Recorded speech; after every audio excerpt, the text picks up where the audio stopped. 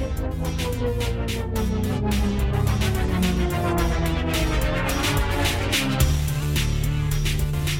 and welcome to Party of 5.5. Welcome. Rebecca? Yes. When I say the word museum, what goes through your mind? Wasp. Wasp? What does that mean? Because one time you surprised me and took me to the Wasp Museum, which I thought was about little tiny wasps with little tiny wings, but it's not about that. It's like the women in aviation. Isn't it out in West Texas somewhere in the middle of nowhere? It's in Sweetwater next to Abilene. Yeah. And I thought it was so cool. It was like a surprise. We drove all day. We stopped at a fun place to eat in Abilene. I don't remember the name of that place, but it was cute. And then it was a little cafe. Yes. Yeah. We drove up to the Wasp Museum, which I thought was going to be about flying critters. So what was it about? Other flying critters, actually. Women in aviation, which I thought was so cool.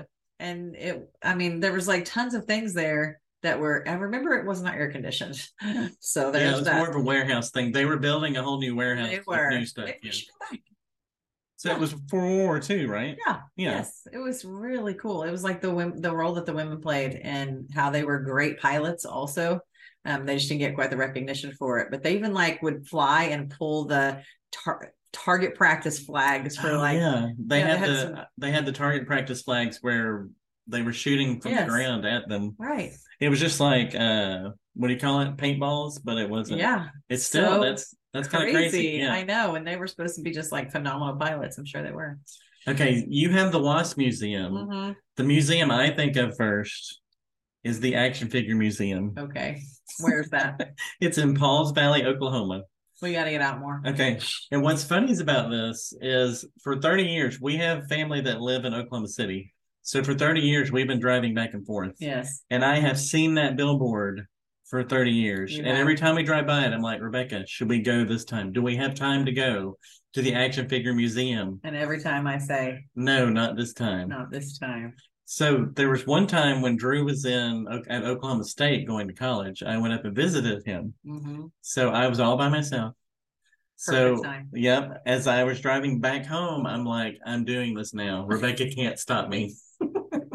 And I'm so glad you did that without me. And what's funny, the kids are older now, and I don't think they would get much out of it. But if our kids were like 8, 10, and 12, they would love this museum. Really? It's like you go in and it's nothing but obviously action figures. And it's got different rooms with Batman, Superman, and all these different things. So I thought it was really cool. Mm-hmm. I drove down into downtown Pauls Valley. Right. Which is where I would have gone to find a local coffee shop. Yeah, there's a cute coffee shop there too. But I was laser focused. And it was funny when I went in to buy the ticket, they seemed surprised that I was there and they were buying a ticket. Because I didn't have any kids with me. Oh, the only people that were there were parents with kids. So they were like, okay, yeah, but I thoroughly enjoyed it. So that would be one that we didn't both experience, but that was one of my favorites. Right. So do you have another favorite museum? Another favorite one that I actually would like to revisit now that I feel like I have ramped up my study of the Old Testament is the Bible Museum in DC. Yeah. Really cool museum. And I think I would even now I think we went 4 years ago, something like that. I think even now I would have even a greater appreciation for it. I feel like my biblical history knowledge is exploded in the past couple of years. So I would like to go back. That's a super cool one. Yeah. And for me, this isn't really a museum. My other choice is the Sagrada Familia. Yeah. Which is a cathedral in Barcelona. Right. I guess we're kind of country dropping now that we've been in Spain. We've been to Spain a couple times. You know how that goes. It's really the only international country I've ever been to. Yeah, you've gone with me on a couple of work trips to Barcelona. Right. And the Sagrada Familia is just this. Some would say it's monstrosity because Gaudi built it, and it has weird, extreme impressionist statues, and it's just things you wouldn't think of in a cathedral. That's right. And they've been working on it for over 100 years now, and it's not technically done yet. Yeah. So I just like that it's so different. Yeah. So that's why I like that. Absolutely. Yep. Well, then you're gonna love this guest we have on today. I think I am. Yes, you will. You're gonna nerd out. His name is Russ Ramsey. He's an author. He's a pastor. and he is a art connoisseur, and he's got his little Rolodex of art that he loves, as do you and as do I, which is one thing I learned today, and that's perfectly fine. It can be different. It can be the different. same. It can be different. So we hope you enjoy this interview with Russ Ramsey.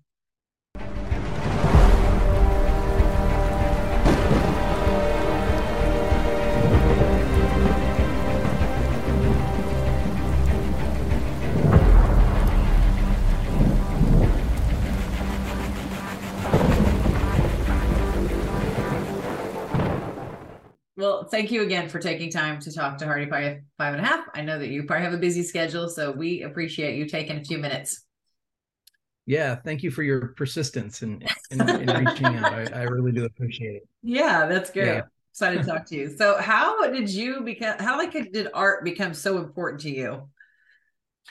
It started when I was really in middle school and high school. I found that a lot of the friends that I kind of was drawn to tended to be kids who drew and liked to draw things. Mm-hmm.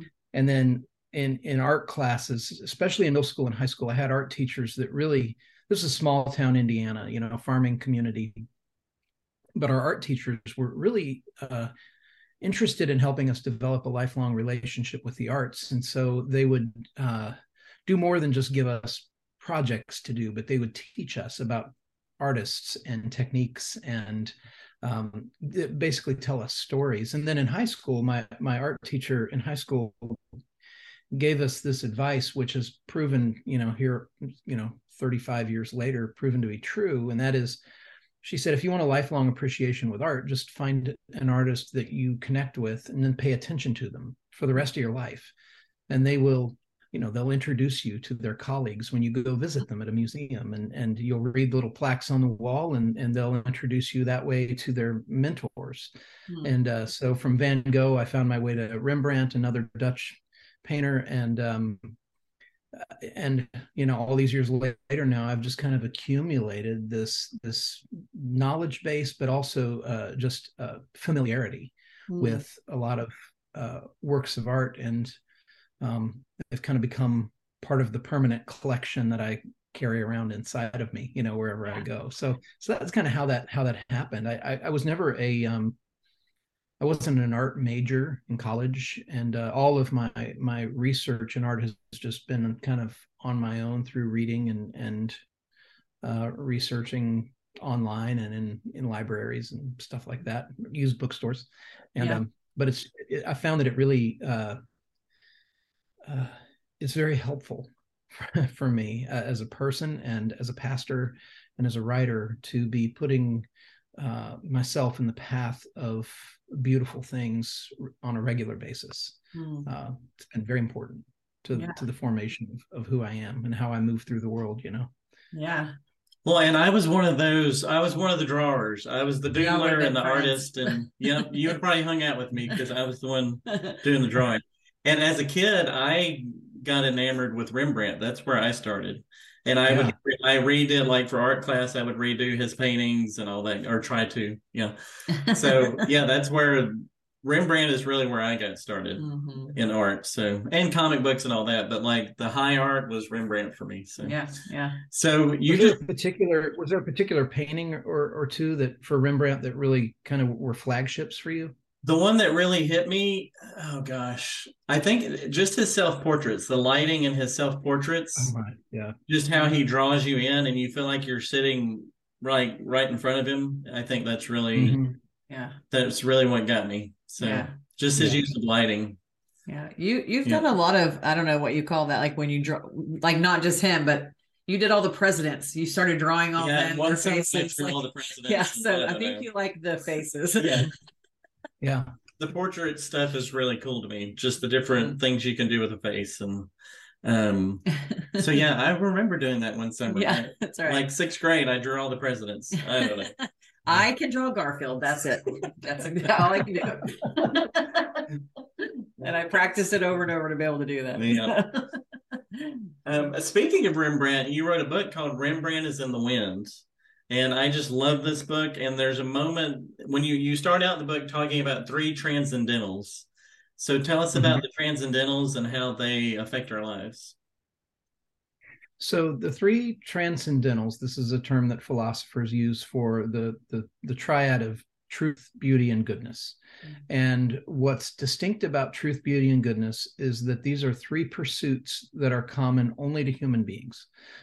So we're the only creatures on the planet that pursue a deeper knowledge of truth, who pursue a moral sense of goodness and have a moral sense of goodness and evil, and people who engage with beauty for beauty's sake. And that's part of that's part of what differentiates humans from the rest of creation, and part of also what reflects back that statement in Genesis 1 that we're created in the image of God. That part of being made in the image of God is that there are pursuits and values that human beings take on that are unique only to people, and that is the pursuit of truth, beauty, and goodness. And so art is one of those things that involves all three, but really kind of is more maybe dominant on the pursuit of beauty element of things, as opposed to something like books about philosophy or things like that might be focused more on the pursuit of truth or goodness. And so yeah, so those are three things that kind of taken together represent a lot of what it means to be a person. Mm-hmm. When you mentioned in the book that we tend to treat beauty different than goodness and truth, how do we treat beauty differently? Well, this is a Western thing in a lot of ways. That as Western people, we can be very pragmatic. Let's get to the point. Let's learn the lesson. Let's apply the lesson. And even when it comes to things like reading scripture, we can read scripture as though, the point of reading scripture is to glean lessons from it. When in fact, the majority of scripture is written as narrative, it's storytelling. And Flannery O'Connor once said that she said, a story is a way of saying something that can't be said in any other way. And I love that because I think in the West we can view stories as just kind of, I don't know, trifles, as things, as entertainment, as ways to distract ourselves, or from the business of learning. When in fact we are gatherers of stories, we're collectors of stories. When the Lord was telling the people of Israel in the wilderness how to raise their children, he said, tell them stories. Tell them where they come from, tell them about the plagues, tell them about the Passover, tell them about me. And even Jesus, his primary method of teaching was parables. There was a man who had two sons, and so in the West, we can look at all that and say, well, okay, but what's the point? What's the lesson? When the truth is that sometimes the story is a Trojan horse that slips a lot of things past our defenses, because it's just we lean in, we want to hear stories, we want to know them, but they also have a complexity to them where there's often more than just one point, or there's a nuance and a complexity, or a sometimes even the absence of a clear point is the point. Is that this is, you're just always going to have this kind of complexity in your life. And so art and beauty is a way of telling stories. When you look at a Rembrandt painting, you're looking not just at a still frame, but you're looking at a story. And even the way that Rembrandt and other great painters paint, they lead your eye through their canvas in a sequence. Like your eye goes one place first, and then to another place, and then to another place, and it's like you're turning pages in a book, even though you don't really realize you're doing it. You're looking in a sequence at a painting, and they're telling a story, and they're using beauty to engage parts of your mind, parts of your brain, parts of your heart, that would be different if somebody just tried to describe the painting to you.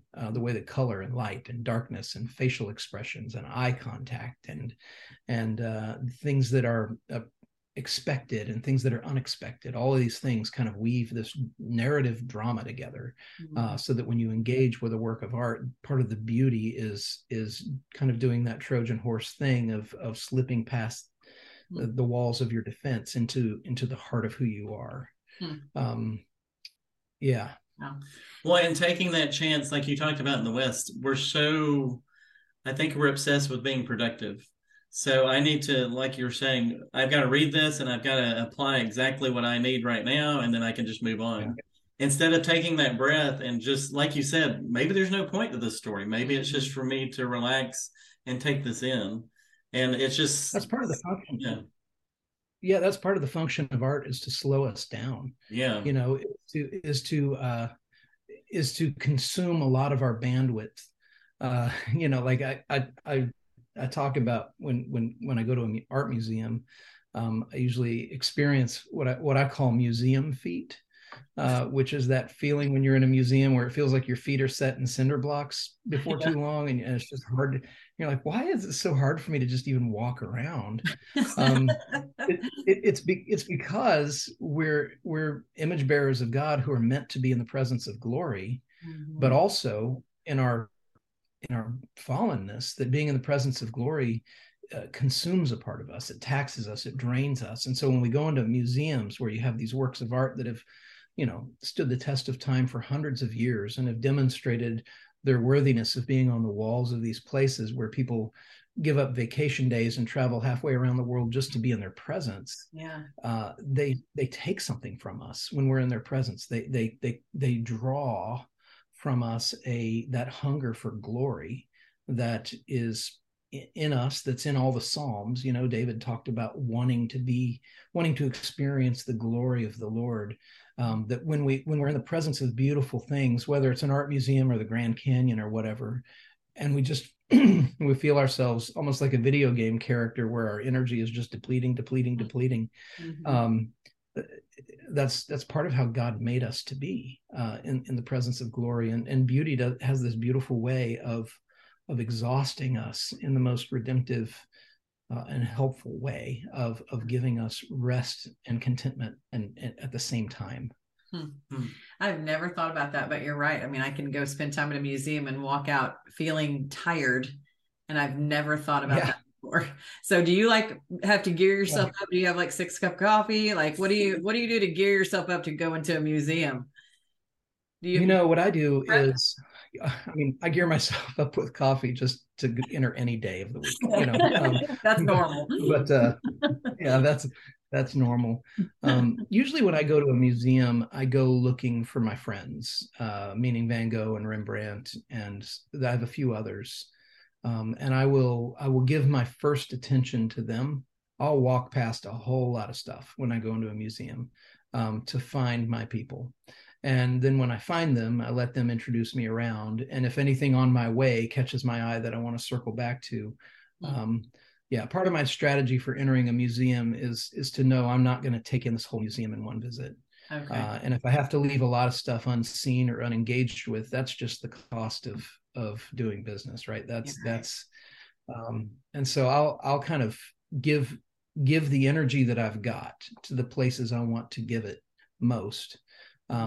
And let myself be surprised along the way by other things. I think that's another part of the Western mindset is we feel like, we need to do the museum in a day. You need to go to, you'll spend the morning at the Louvre, and then you'll go across the street and spend the afternoon at the Musée d'Orsay,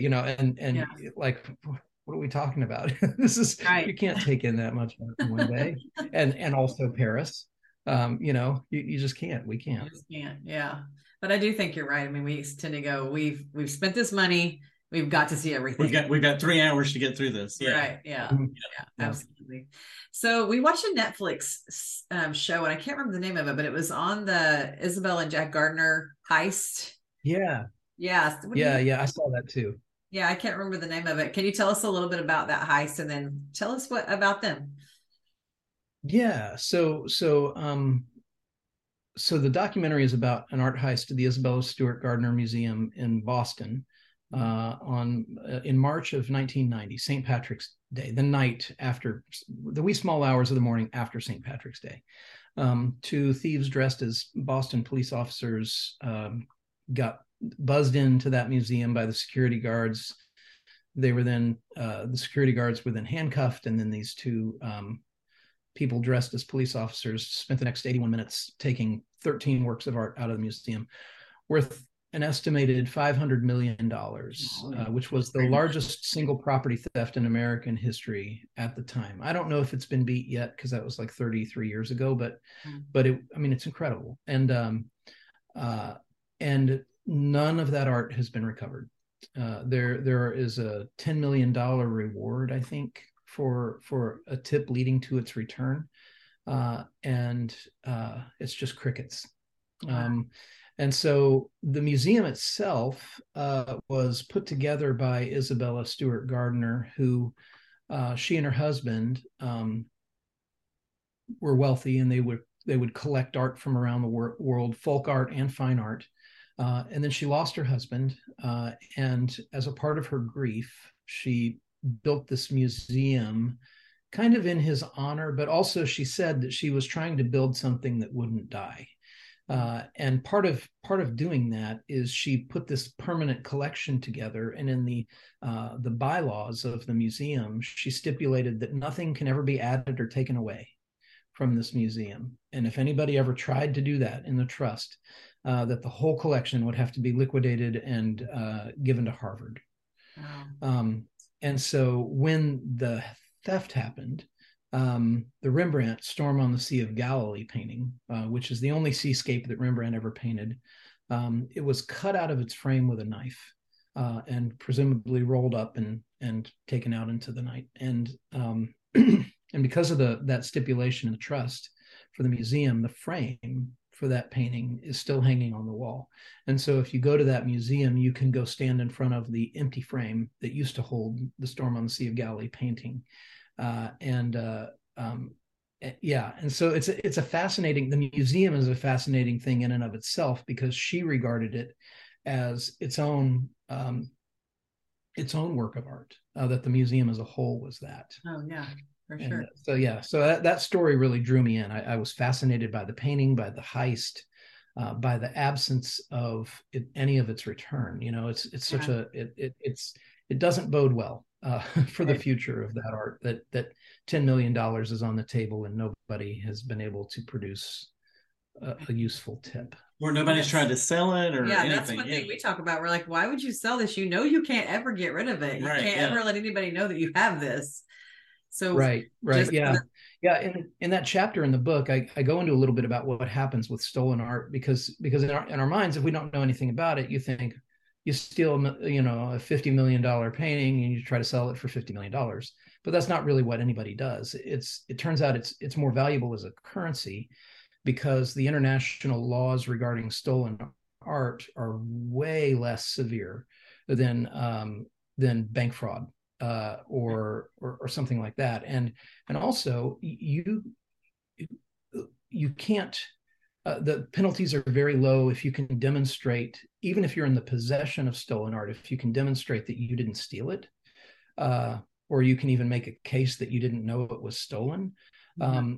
And so what'll happen is somebody will steal art, and then they will use it as a kind of a black market currency where they'll trade it to, say, an arms dealer for guns, and then the arms dealer will trade it to a drug dealer for drugs, and by the two or three people down the line, the painting is in effect been laundered, and it's not in the hands of the people who stole it. And so now they can sell it on the black market, and whoever buys it is not at a great risk of being penalized in any way, because even if it gets found, they may lose it. It may have to get returned. But they can say, I didn't know it was stolen, or I didn't steal it. Here's where I was when that happened. And so, so those kinds of things end up being what happens with a lot of, usually it's organized crime. There's one quote that I read from a security detail, a security director at a museum, who said a lot of art theft is not, it's not the Thomas Crown affair. It's more like a Coen Brothers movie. That usually the people doing the thieving don't have a clear sense of really what it is that they're taking. Yeah. A lot of times. Now, sometimes that's not the case, but a lot of times, they're just trying to get away with something or do what they're told. Yeah. Wow. So in that, you mentioned the Rembrandt painting, Storm of Galilee, and that's kind of where the centerpiece of your book comes. So why did you decide to make that the centerpiece of your book? Well, one, because I love Rembrandt. Yeah. Two, because I feel like Rembrandt's familiar. He's a familiar enough painter that, whatever I named the book after, I wanted it to have as broad an appeal as possible. And so, but also I like that painting in particular, The Storm on the Sea of Galilee, is such a fascinating painting, not only because of the theft around it. The title for the book is kind of a play on words. It has a double meaning. The first meaning is, when something is stolen and unrecovered, law enforcement will describe that thing as being in the wind. And so the Rembrandt painting was in the wind. But then in the painting, Rembrandt painted himself into the boat. So he is in the storm on the Sea of Galilee looking, and he's the one who's looking out at the viewer. And so in that sense, he's also in the wind. He's in the storm in the boat. And so it's a play on words, but I a lot of what I talk about in that chapter kind of threads through with the other stories that are told there in the book as well. Why did Rembrandt paint himself in his pictures so much? It's a way, a lot of artists would do this and still do. It's a way of breaking the fourth wall. It's a way of for the artist to draw the viewer into the scene that he's making. And so usually if you see a character in a painting who's directly looking at the viewer, and it's not a portrait, but it's just some scene and one of the characters is looking at you, the odds are pretty good that it's the artist. Who's painting themselves in, and they're engaging with you, and they're asking you to come in as well. So with Rembrandt, he's putting himself in the boat, which, if you remember that passage, what the disciples are asking Jesus is, "Don't you care that we're perishing here?" Which is just drenched in irony, right? That they're asking the second person of the Trinity, incarnate in the flesh, who had come for the purpose of laying down his life for us, to take the wage of sin upon himself so that we wouldn't die. They're asking him, "Don't you care that we're dying?" And yes, there is, yes, he does. But and so Rembrandt is asking us, when he's looking at us, you're in the storm too. That's what he's telling us. Don't you care that we're perishing? And so that's what artists usually are doing when they paint themselves in, is they're inviting the viewer more intimately into the composition. Yeah. And what a beautiful story to invite someone into, the gospel. Yeah, for sure. Yeah. Okay, so in the book you go through different artists and you kind of give an overview of their lives and how it interacts with their art and all that. Another one that really hit me was Van Gogh, and I know that's one of your favorites too. You said he did like 130 paintings a year. That's crazy. Yeah. So he painted like 860 paintings over the course of his career, oil paintings. That doesn't count sketches, watercolors, letters. And he painted for 9 years, and only 9 years. And the vast majority of those 860 paintings came in the last 4 years of his life. So for the last 3 years of his life, he was averaging a painting every 3 days. And then in the last 3 months of his life, in 1890, he was averaging one complete painting a day. And that was the pace he was working at. Yeah, it's crazy to think about. And these aren't like, little thumbnail paintings. These are the ones in museums that you go and see, and they're the Van Goghs that we think about. It's like a masterpiece a day. Right. Yeah. And exactly. And in the process of doing this, he only sold one. He and that's what the chapter is about, is kind of he struck me as the striving man in Ecclesiastes, who is laboring and toiling under the sun and seeing no fruit from his labor and wondering what it's all worth, and yet he's doing something that's transcendent and eternal. And so he never saw the fruit of his work. But he's a household name around the world now. And part of it is not, and it's not because, boy, he just painted really cool paintings. It's because his paintings are filled with ache and suffering and sorrow and hope and an eye for loneliness and brokenness and love and all these things. And then you have this body of letters that he's written that are kind of is a history of all of the paintings that he painted, and he wrote about a lot of them, and he drew sketches of many of these, and so we know down to the month, sometimes even the day when he painted a lot of his paintings. There's a great website that's I forget the name of it, but you can search Van Gogh Painting Archive, and it has all of his paintings and when they were painted, and usually a reference to the letter that it's mentioned in, if it's mentioned there somewhere. So he's fascinating because his art is connected to his story, and it wasn't that long ago, and we have so much information. Can you tell us the story of the painting that he did sell? Because I know a lot of people know that he wasn't very successful while he was alive, but just talk about that one painting that he did sell. Yeah, it's called The Red Vineyard. If you would like to go see it, all you need to do is go to Moscow, Russia, and it's there in the Pushkin Museum. And it's what's interesting about it. Now. Well, I know, yeah, you got to have some pluck. You got to have some pluck if you want to go. If you want to go see it, it's one of the things that drew me to it. It was one of my favorite paintings before I knew the story behind it. I'd flip through a Van Gogh book, and whenever I'd see that painting, my eye would just be drawn to it, because it's different in that it's red. It's mostly red and yellow, and what we think of Van Gogh is blue, his blues and yellows. And it was of him seeing a harvest in the south of France called the Vintage, where they would harvest the grapes, and he kind of wrote some notes about it in a letter to his brother, and then he went and painted it from memory. And it's just a breathtaking image. And it was from 1888, so it was 2 years before he died.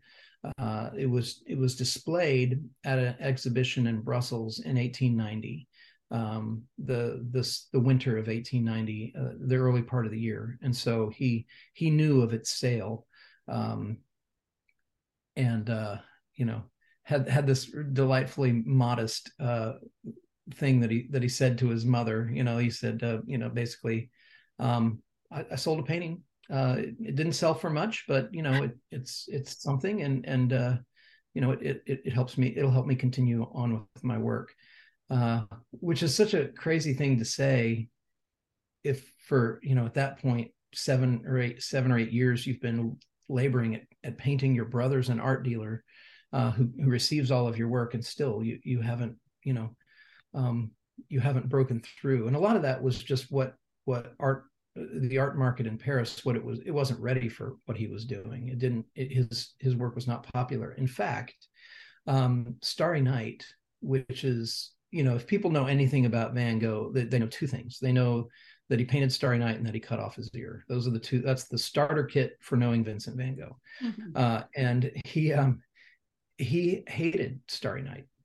He felt like he knew that he was trying to paint something that would be commercially popular.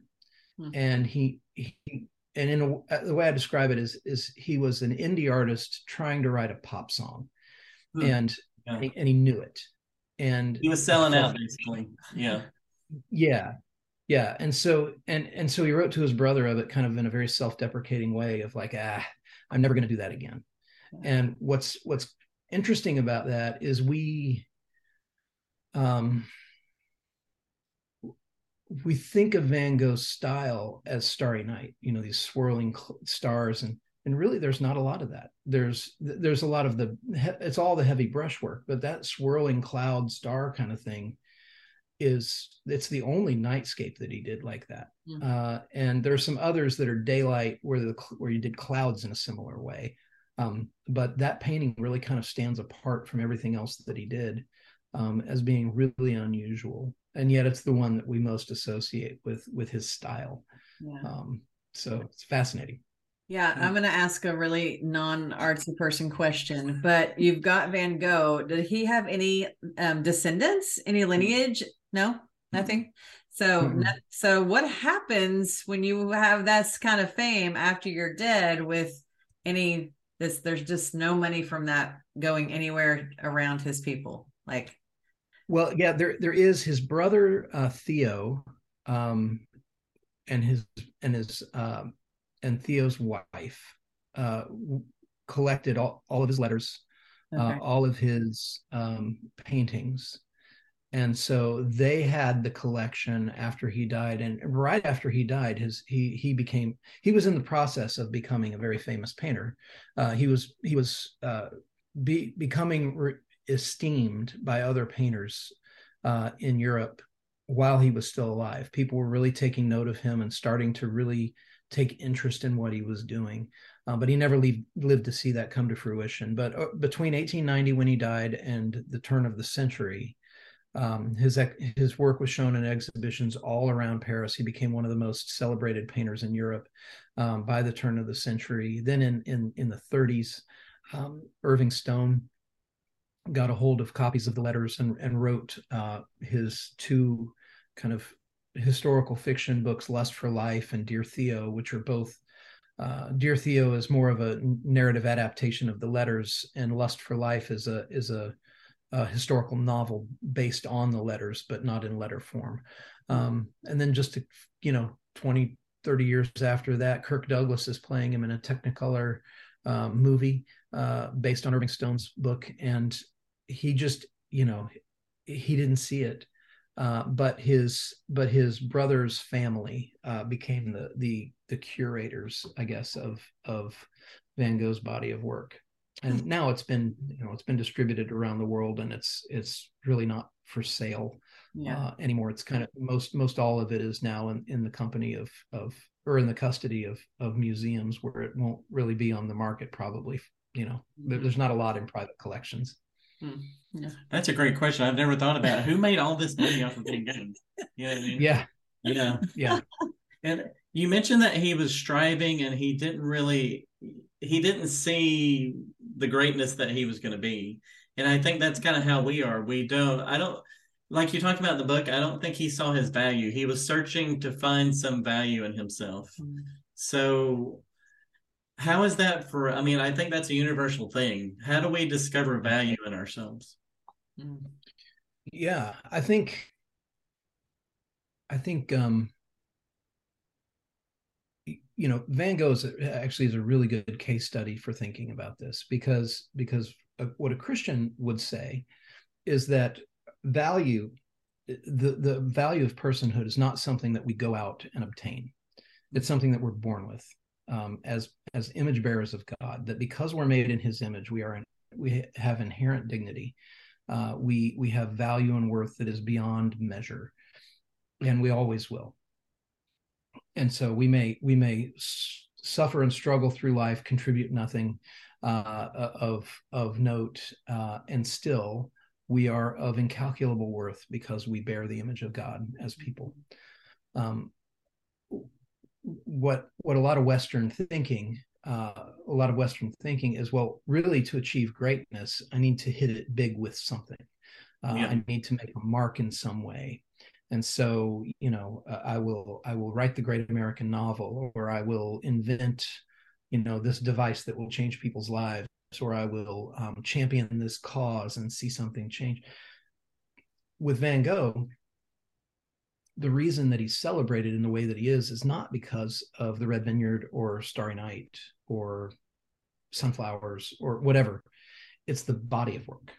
It's the body of work that people celebrate, and the reason that people celebrate the body of work from Van Gogh, and not just this painting or that painting, is because really the art that he left behind is the story of who he was, his struggle to find his struggle to live in a world that he found to be beautiful and that he wanted to contribute beauty to, that didn't seem to want to recognize anything from him. One of his things that he said is he said, I am, he said, a great fire burns within me and passersby only see a wisp of smoke. And that, boy, if that's not Ecclesiastes, I don't know what is, right? That's him saying, look, there's so much that's inside of me that I'm trying to give to the world. And he's giving it to the world through these canvases. But it's like what Jesus said about himself. He said, I came unto my own and my own did not receive me. That there's a Van Gogh's life certainly parallels that statement.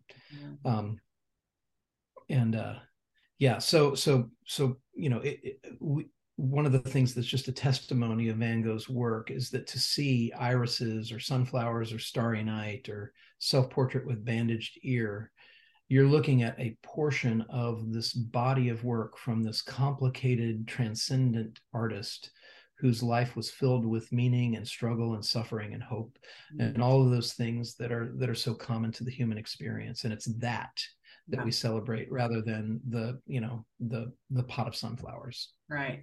Yeah. Because we all are complex, and most people don't see everything that we have to offer inside, just like him. I mean, that's very relatable. What you just said, very relatable to me.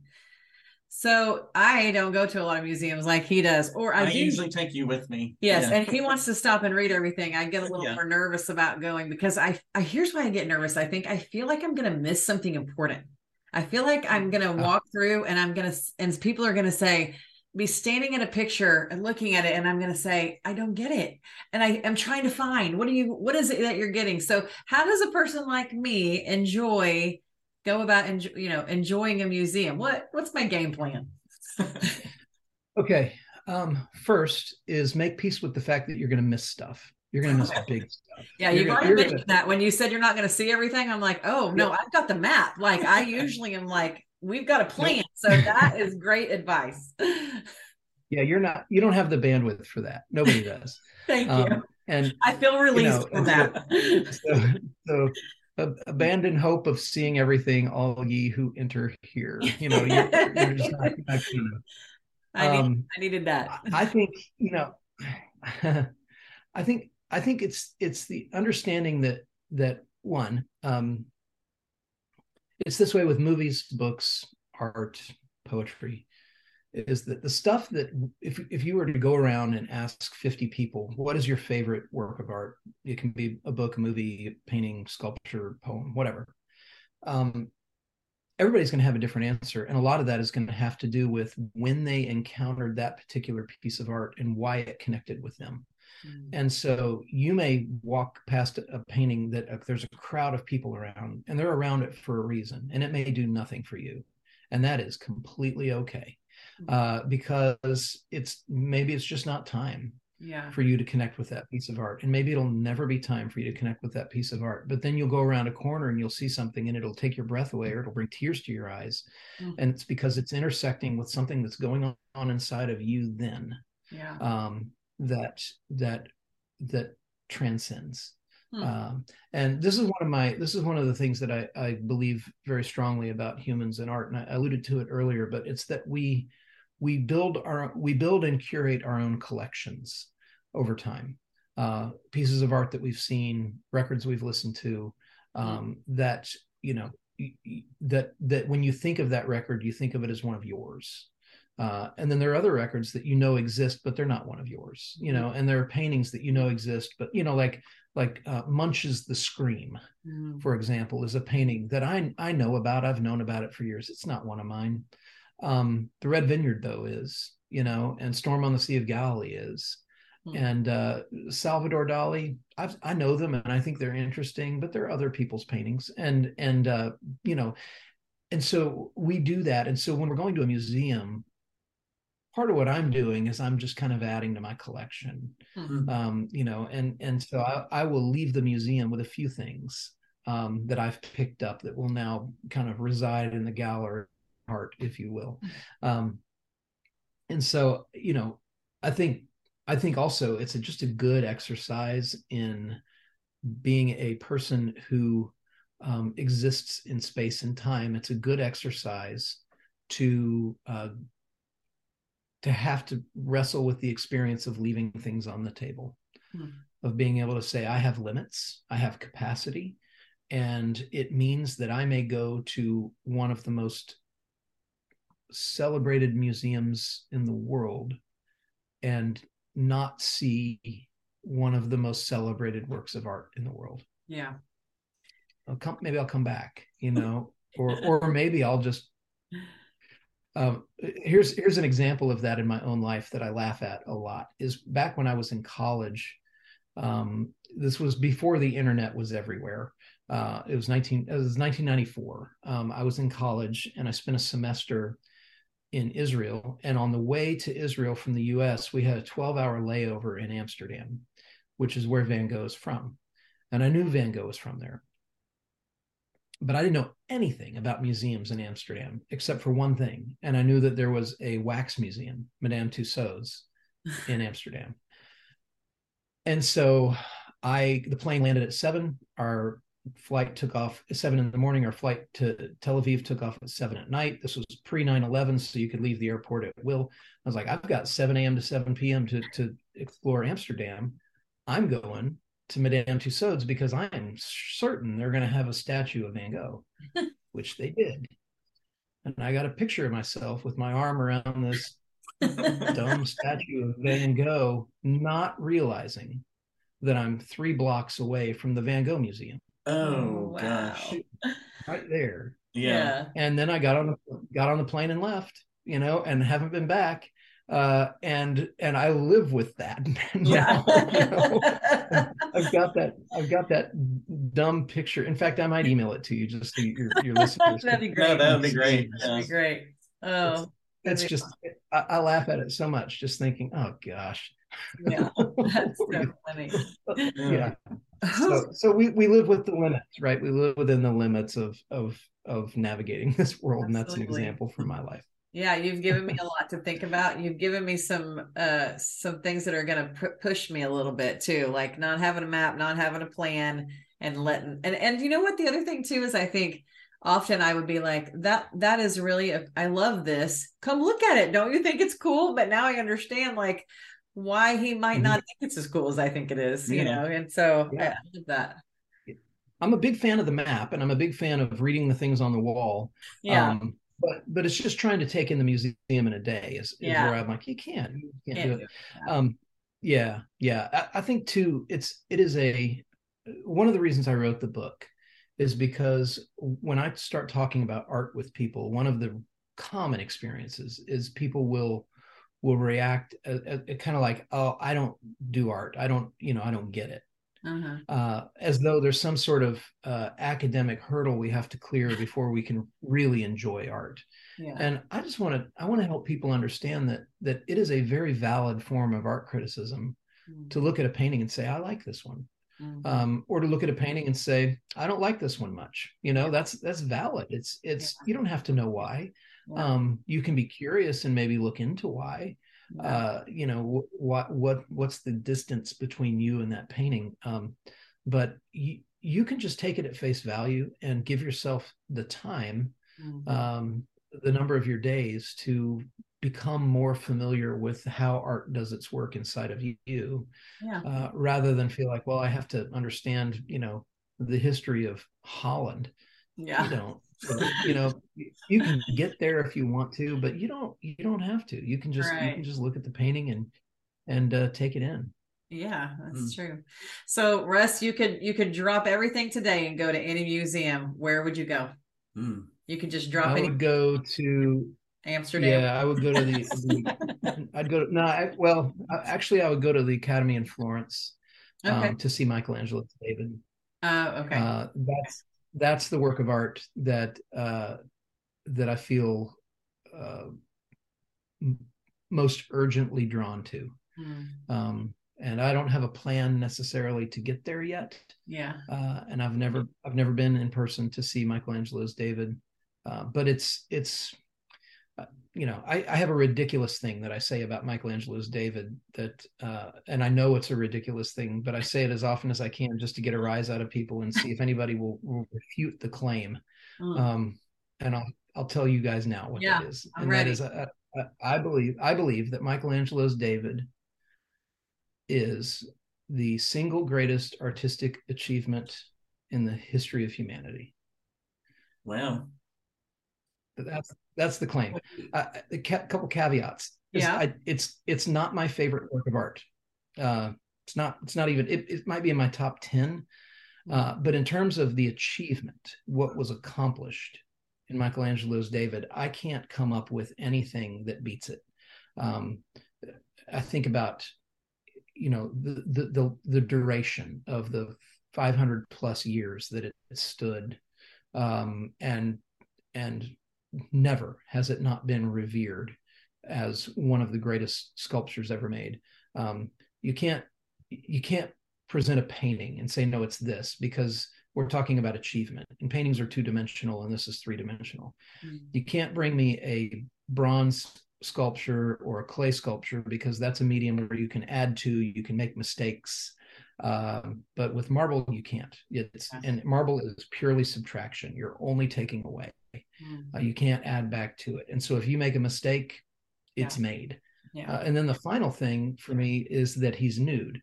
And so a lot of times people will be like, what about the Pietà? And I will say, well, one, it's Michelangelo, so I'm kind of even half right already.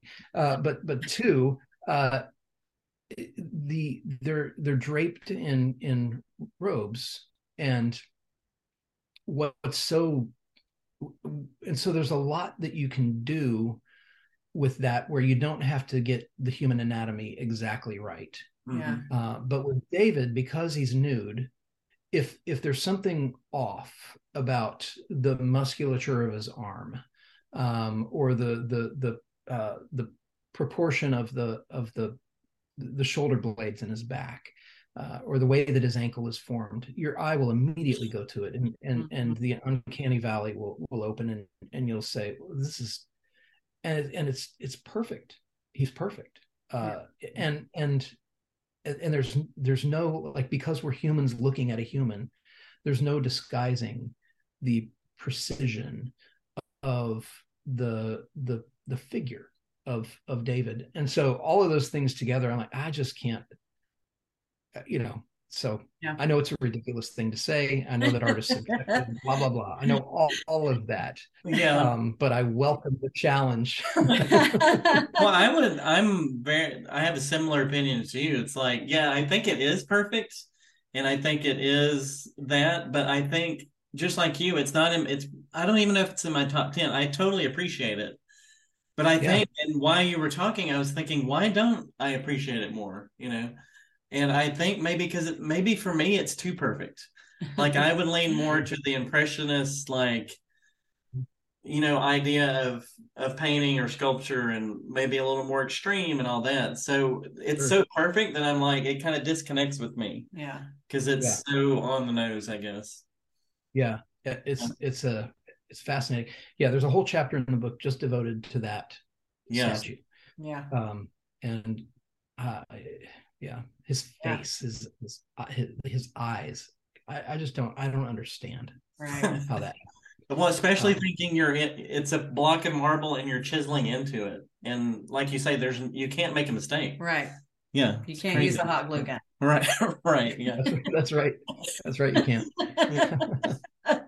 Well, Russ, we really enjoyed your book, and we've really enjoyed this conversation with you. You're a wealth of knowledge, and I just love digging into your brain. You've given me a lot to think about. You're pushing me out of my boundaries.